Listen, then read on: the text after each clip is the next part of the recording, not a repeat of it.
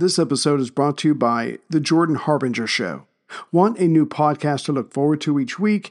One that's entertaining, informative, and packed with actionable content? You know you do. And that is The Jordan Harbinger Show, a top-notch podcast named Best of Apple in 2018, and has only gotten better. Jordan goes deep with fascinating people, from authors and scientists to mobsters, spies, and hostage negotiators. During his discussions, Jordan pulls out tactical bits of wisdom for you to use to become a more informed, critical thinker. You'll learn and have a good time. He's very easy to listen to. My two recent favorites are Episode 972, Mustafa Suleyman, The Coming Wave of Artificial Intelligence, and Episode 843, Elie Honig, How the Rich Get Away with Crime. You can't go wrong adding The Jordan Harbinger Show to your rotation. It's incredibly interesting. There's never a dull show. Search for The Jordan Harbinger Show, that's Harb as in boy, IN as in Nancy, GER, on Apple Podcasts, Spotify, or wherever you listen to podcasts. You know, some people enjoy composing their own music, chord by chord, and others are happiest when they come across that one perfect song. Work is not a lot different than that. Whether you prefer building your own workflow or using a pre-made template, with Monday.com, you and the team can work in a way that's comfortable for everyone. Tap the banner to go to Monday.com and build your own amazing workflow, or find an awesome template. No judgment.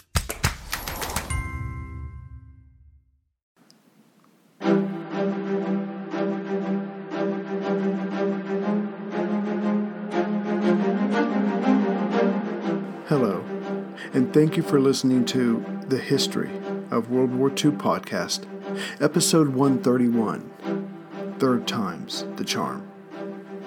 In Churchill's first telegram, as the Prime Minister of Great Britain, to the American President, he requested some of the U.S.'s older destroyers, about 40 or so, be handed over for everything from convoy duty to guarding the home island. At the time, this was just one more thing for the President to consider in trying to help Britain. But FDR knew his own country well enough to know that giving anything away, or even selling these older ships in a time of danger from Europe, would be looked upon unkindly by the American people. The cash would be welcomed, but not the resulting perceived vulnerability. Yet the President also knew the businessmen of his country. The men of means throughout the U.S., the New World, were always looking for ways to best the businessmen from the Old World. If somehow the giving over of the destroyers was possible, the only way it could happen was if he convinced the American financiers and the congressmen in their pockets that they were getting over on their British counterparts. Yet a seed of an idea was planted. If a trade was improbable and Britain only had so much money, the word lease, or something like it, would have to be raised. In fact, it had been. In a letter to the President from the U.S. Ambassador to France, William Bullitt, and very few people were for leasing anything. So between May and September of 1940, the various pieces of some kind of trade were floating around Washington and London. The British needed more ships, and America, in some parts, wanted to help, while keeping herself safe. The Caribbean bases under British control could be leased to the United States to protect them, but they could only be leased, thanks to a new law that said territory in the area could not be transferred. Some non-interventionists had wanted the bases given to the U.S. years ago in lieu of payments from World War I. The British were not too keen on that. But as much as has been written about the exchange of bases for destroyers, the truth is it wasn't much of an issue and did not factor into the future Lend-Lease bill put before Congress. Nor did it help the British with their immediate problems of fending off a German invasion. But an exchange of some kind would come about and originate from a most unlikely source: the antagonistic Secretary of State, Cordell Hull. He wasn't crazy about any move that would weaken the U.S., but admitted on more than one occasion that Hitler himself wasn't exactly a stickler for observing established laws either. Something had to be done to help Britain, if it only bought America more time. As for ignoring the laws outright and taking over the bases to project American military power and securing lands considered under U.S. protection, the president closed the door on that using a couple of nails. When Lord Lothian, the British ambassador to the U.S., brought up the idea, just to see where FDR stood, the American president said, with more heat than usual, quote, "See here, Philip, you may as well get this straight once and for all. I'm not purchasing any headaches for the United States. We do not want your colonies," unquote. This was expressed later, and again heatedly, during the Lend-Lease debate. But by August of 1940, with France out of the war and Britain being pounded by German bombs, Churchill wrote to the president that if the UK was forced to negotiate a peace with the Nazis, British possessions in the Caribbean could end up in German hands. So between that dreaded possible future and Cordell Hull coming around to the idea of the American businessmen getting over on the British, a deal was struck and signed on September 3rd. 50 mothball destroyers of 3 different classes would be handed over by the U.S. Their type would be changed to a town class status, named after towns common in the U.S. and the U.K. In exchange, the U.S. would be granted the ability to build air or naval bases, also getting the land around them, with a 99-year rent-free lease on the eastern side of the Bahamas, the southern coast of Jamaica, the western coast of St. Lucia, the western coast of Trinidad and Antigua. U.S. bases would also be set up on Newfoundland and Bermuda, but as for these last two, the British maintained a strong presence there, as these locations were vital to cross-Atlantic shipping. The British had been losing many a ship in trying to feed and supply the home island, with resulting losses of life. And this information, when it was put out, at the insistence of Secretary of Treasury Morgenthau, became another straw of hay on the scale that weighed in favor of the exchange. Of course, Nazi Germany did not view this exchange as America remaining neutral, and she was right. The U.S. had just taken a major step away from isolationism. And of course, this exchange was better for the Americans than the British. Of the 50 ships sent over, only 30 could be used in 1940. The rest had to have serious upgrades. But that was the only way this deal could go through for the Americans. Now that the idea of an exchange was established, and Congress didn't seem to be fighting it, another trade was made with China.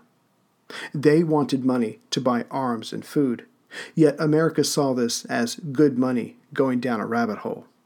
But soon someone brought up the idea of the Chinese repaying in ore.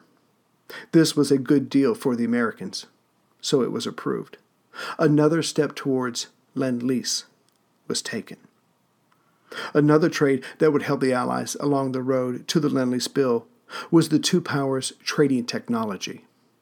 Britain sent over the details of their Merlin aircraft engines, which duly impressed the U.S.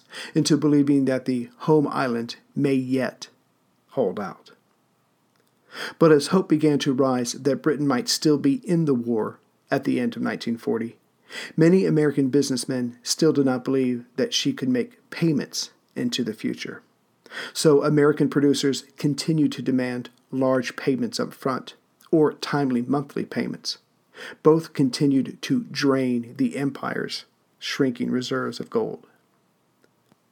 So as September ended, London made their grave financial situation clear to Washington, which was fine with Morgenthau.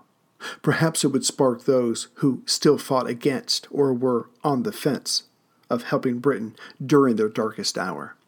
All he cared about was that the information did not leak to the public. If the man on the street knew that Britain would soon be out of gold, or more correctly, soon not have enough to keep their economy going, what support there was would shrink away. Simply, America wasn't ready to come into the war or enthusiastically financially help Britain fight the war. Britain must go on paying for American goods. That was all there was to it, for now. So Lord Lothian was told to send a liquidator over to help sell off British-owned American properties.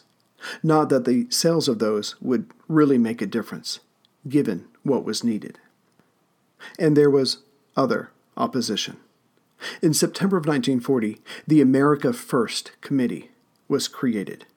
They didn't mind selling goods to Britain as long as it did not hinder their country's ability to gear up for war.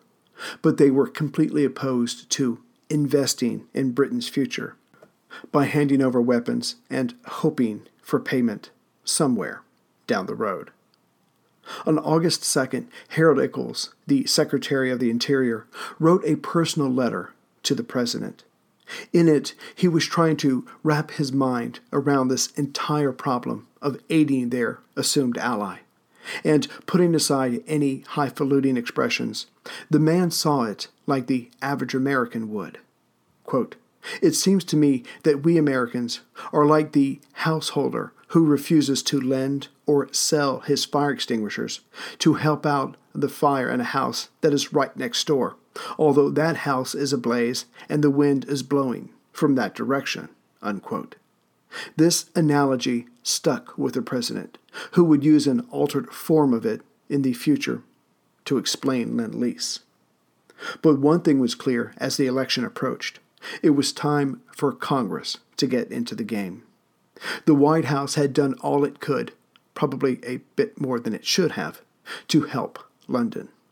The laws needed to be changed, and in regards to the general election, the question of aiding Britain was not a question or issue during the election. Wendell Willkie, the Republican candidate, wanted to help Britain as well, wanted to help anyone fighting the Germans, but couldn't say so with any enthusiasm, as it would destroy the Republican Party, which meant that FDR did not have to fend off questions about what he had done or wanted to do in the future. So, as the Battle of Britain was at its height, the American people and their politicians stuck to domestic issues, which played nicely into FDR's hands.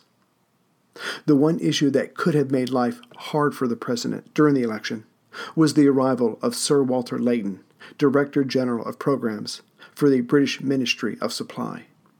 His job was to come over and give Purvis, head of the British Purchasing Committee, a hand in deciding if the British should use American weapons or have their orders custom made.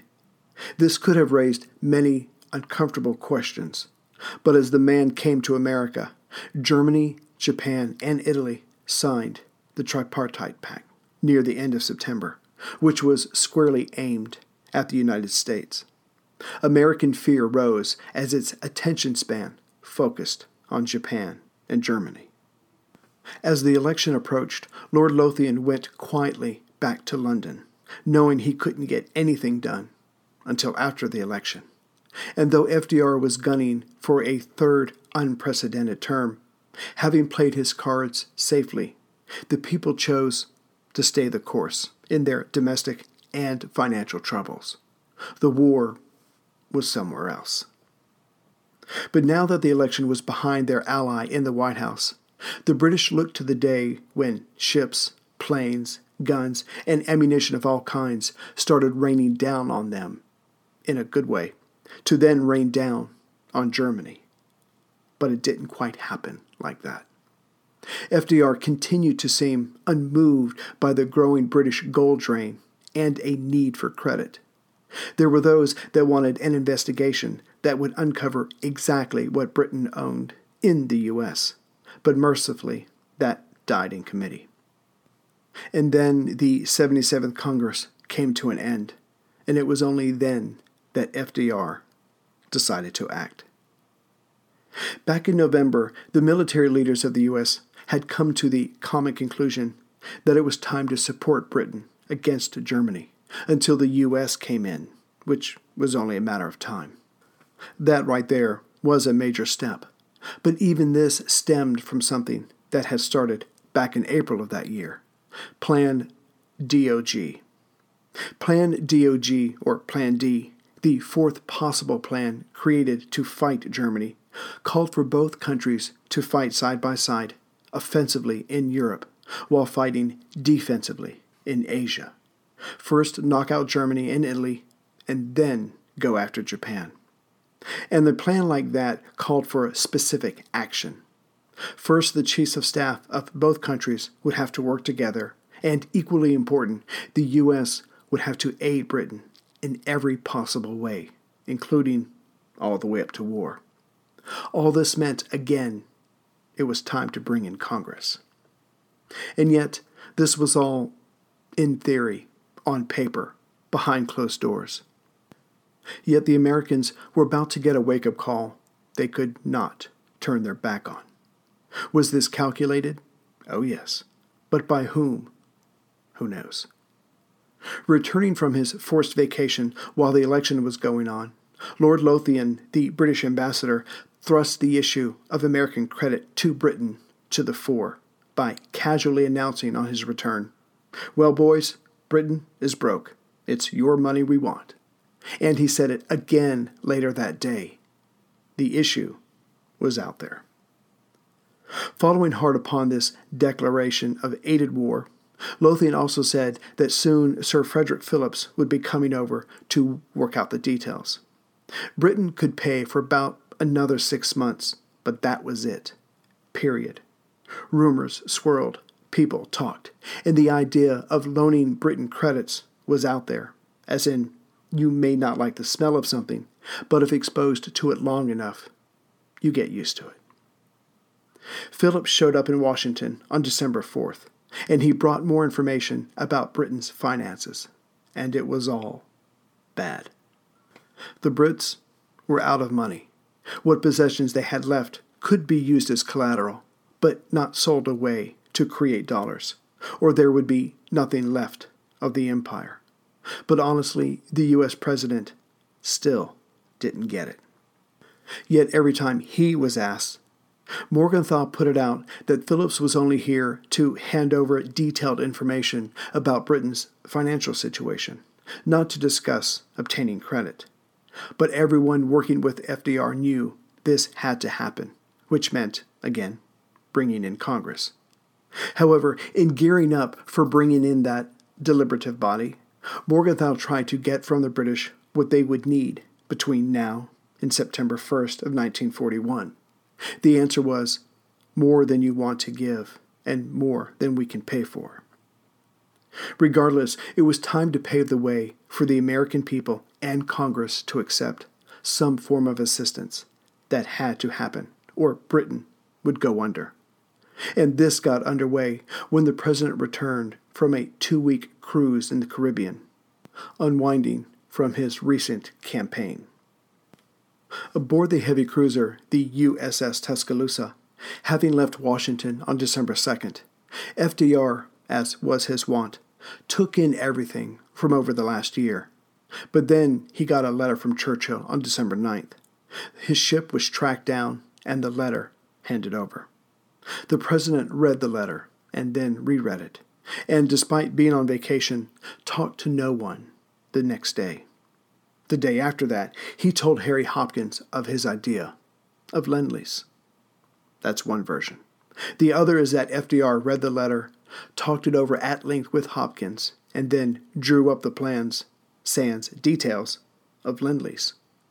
Either way, the president probably took in all the things said to him and the things that happened over the year, got away to a quiet place, and figured out the best way to help Britain, considering all their limitations and their current situation.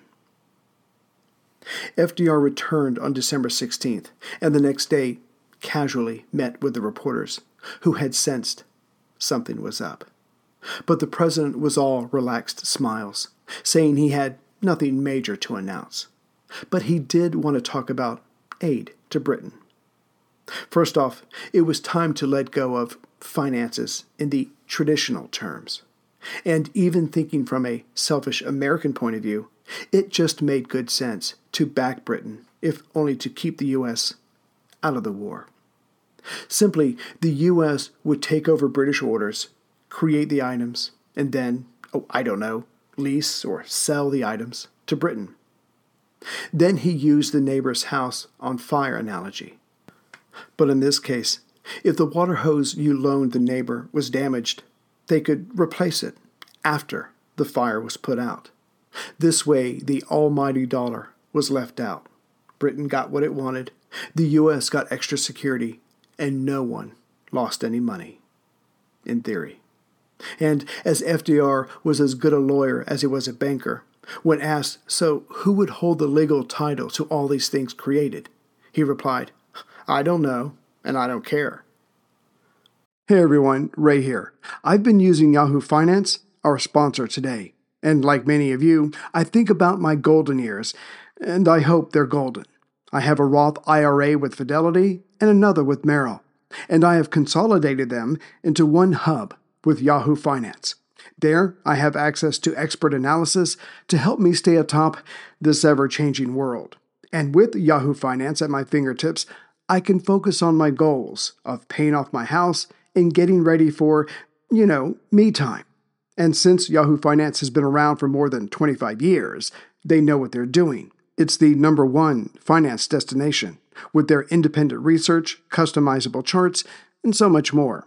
With a community of over 90 million users each month, their real strength is helping you on your way to financial success. So, for comprehensive financial news and analysis, visit the brand behind every great investor, yahoofinance.com, the #1 financial destination, yahoofinance.com. That's yahoofinance.com.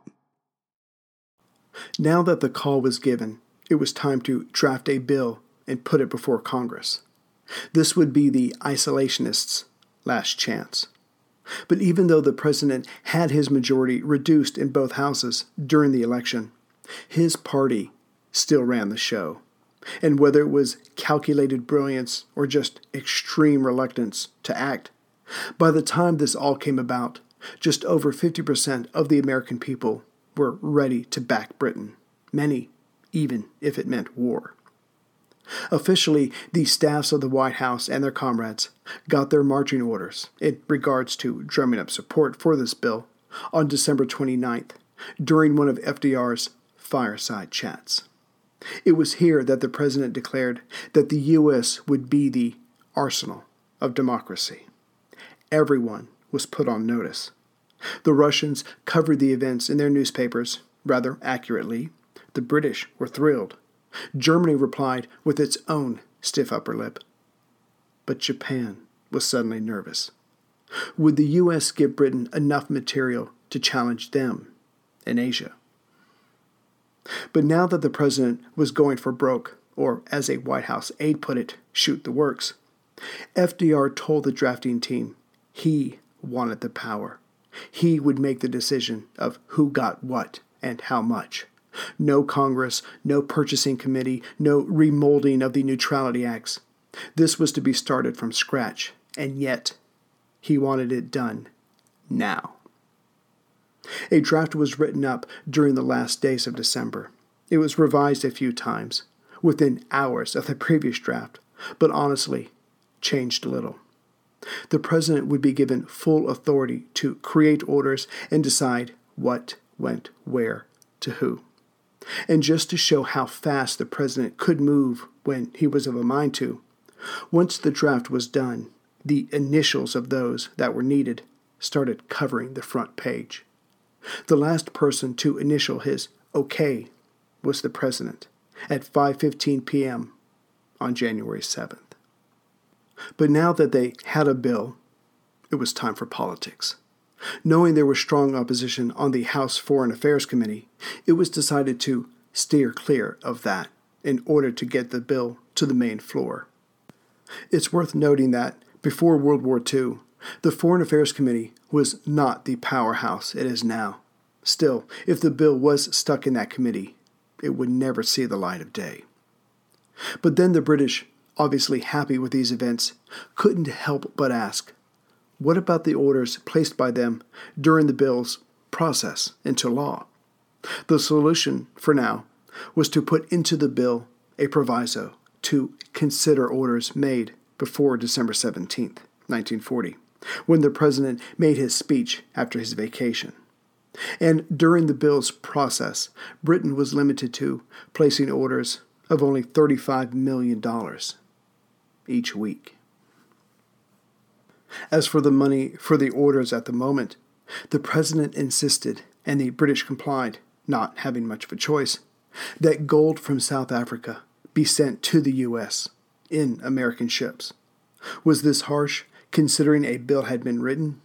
Yes, but the president needed to give the appearance that he was pressing the British to pay for things themselves as much as possible.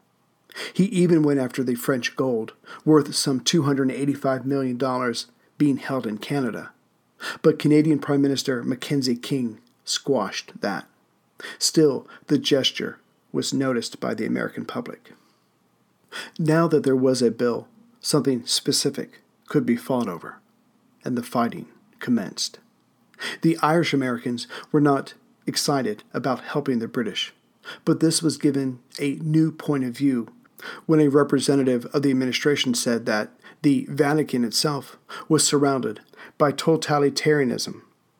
If anything, the Lend-Lease bill was fighting for Catholicism. It was a nice touch.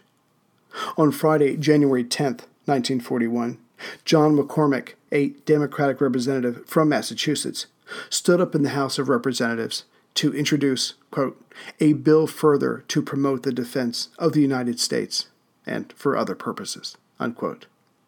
Almost at the same time, the same bill was brought up in the Senate.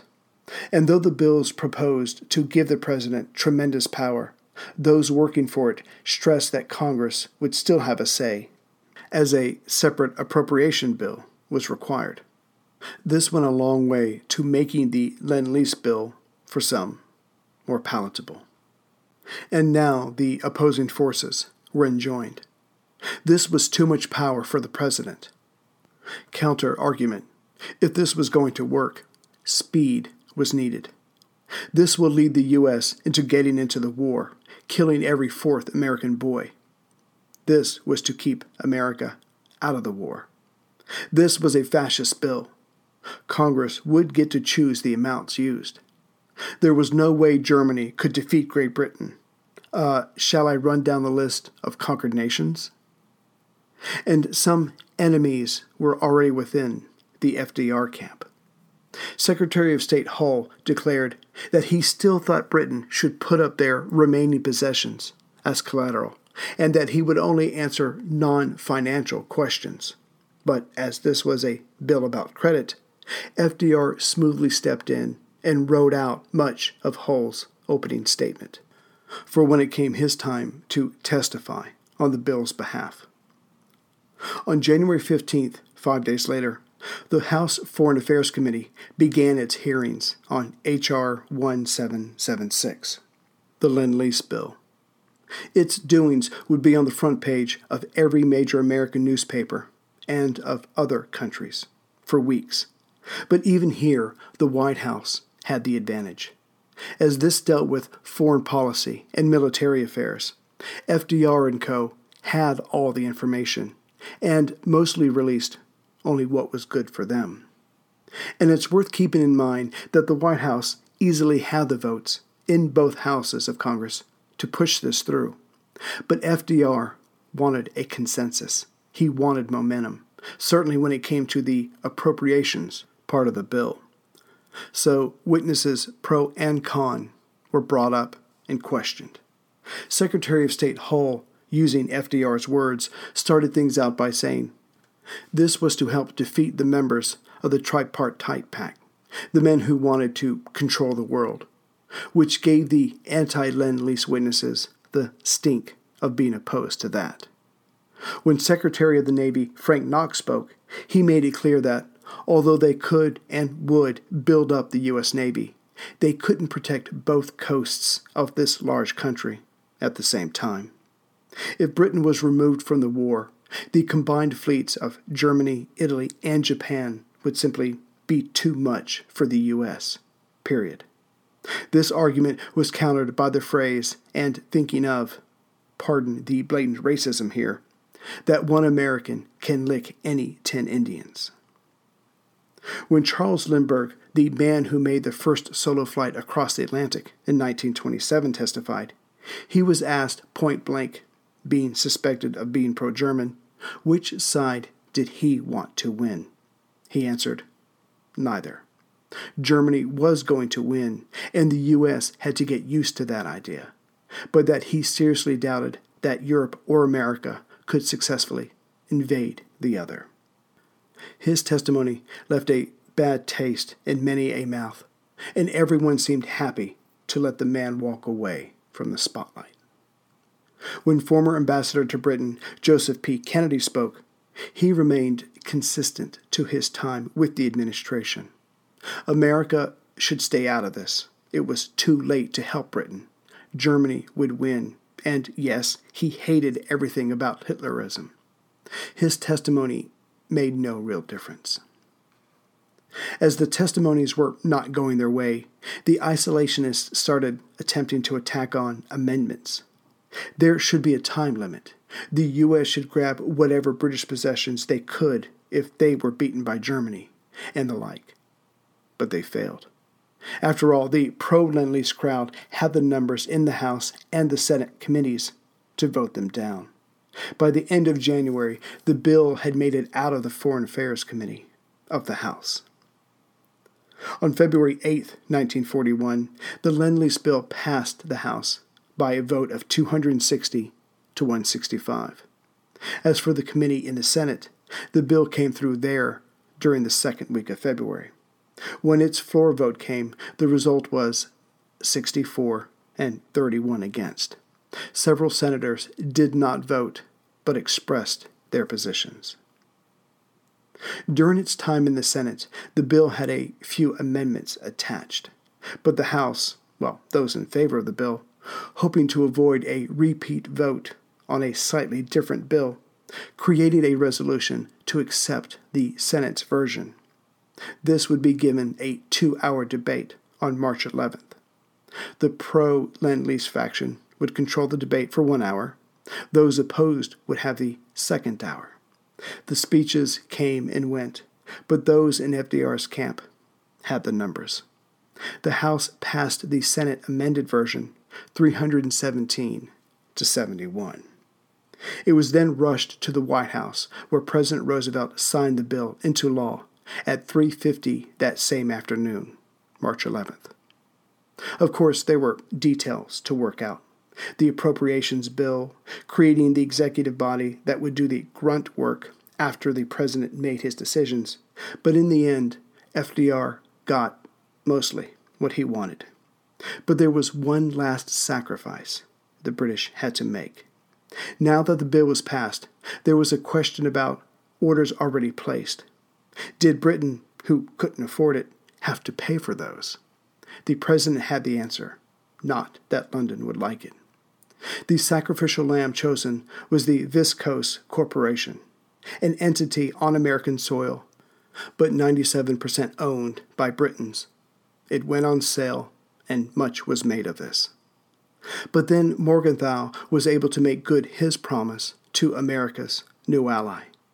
Having secured a massive loan from the Reconstruction Finance Corporation, Britain would no longer have to sell American investments to pay for goods coming their way.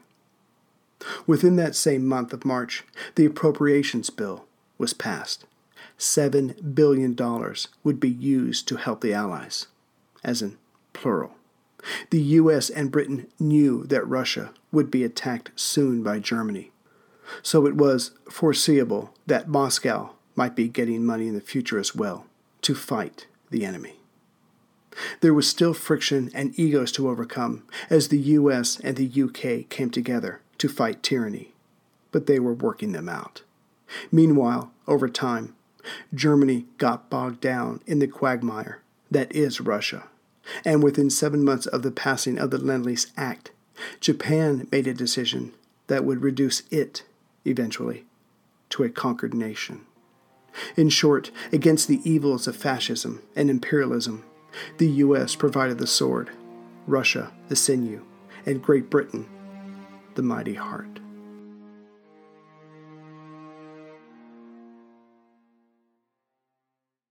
Greetings, everyone, from Central Virginia. So as far as those who have bought mugs and signed up for membership, I'll thank you next time. I just wanted to hurry up and put this out. So we're done with Lend-Lease, and we're going to be getting on to Russia. But before I go, I want to apologize to every single British citizen, national, subject, I'm not sure what you call yourself, over a misunderstanding I had earlier this week. I saw a picture on a postcard of a lighthouse in some water, and I was glancing at it, I saw the name London, and I just assumed that there was some kind of lighthouse/house at the mouth of the Thames. And as no one from Britain has told me about this, I got mad at every single one of you for not telling me, because this just looked amazing. It was beautiful. So anyway, I got on Facebook and I kind of tore into you guys for not telling me, and I was saying, like, I was disappointed that no one's told me about this. It didn't take long for some of you to come back and go, Ray, that's not ours. That's yours. And I think it's in Connecticut. So totally my bad. I apologize for that. I said bad things about you, your family members, and even your pets. And I know you British take your pets seriously. So I want to apologize to every single one of you.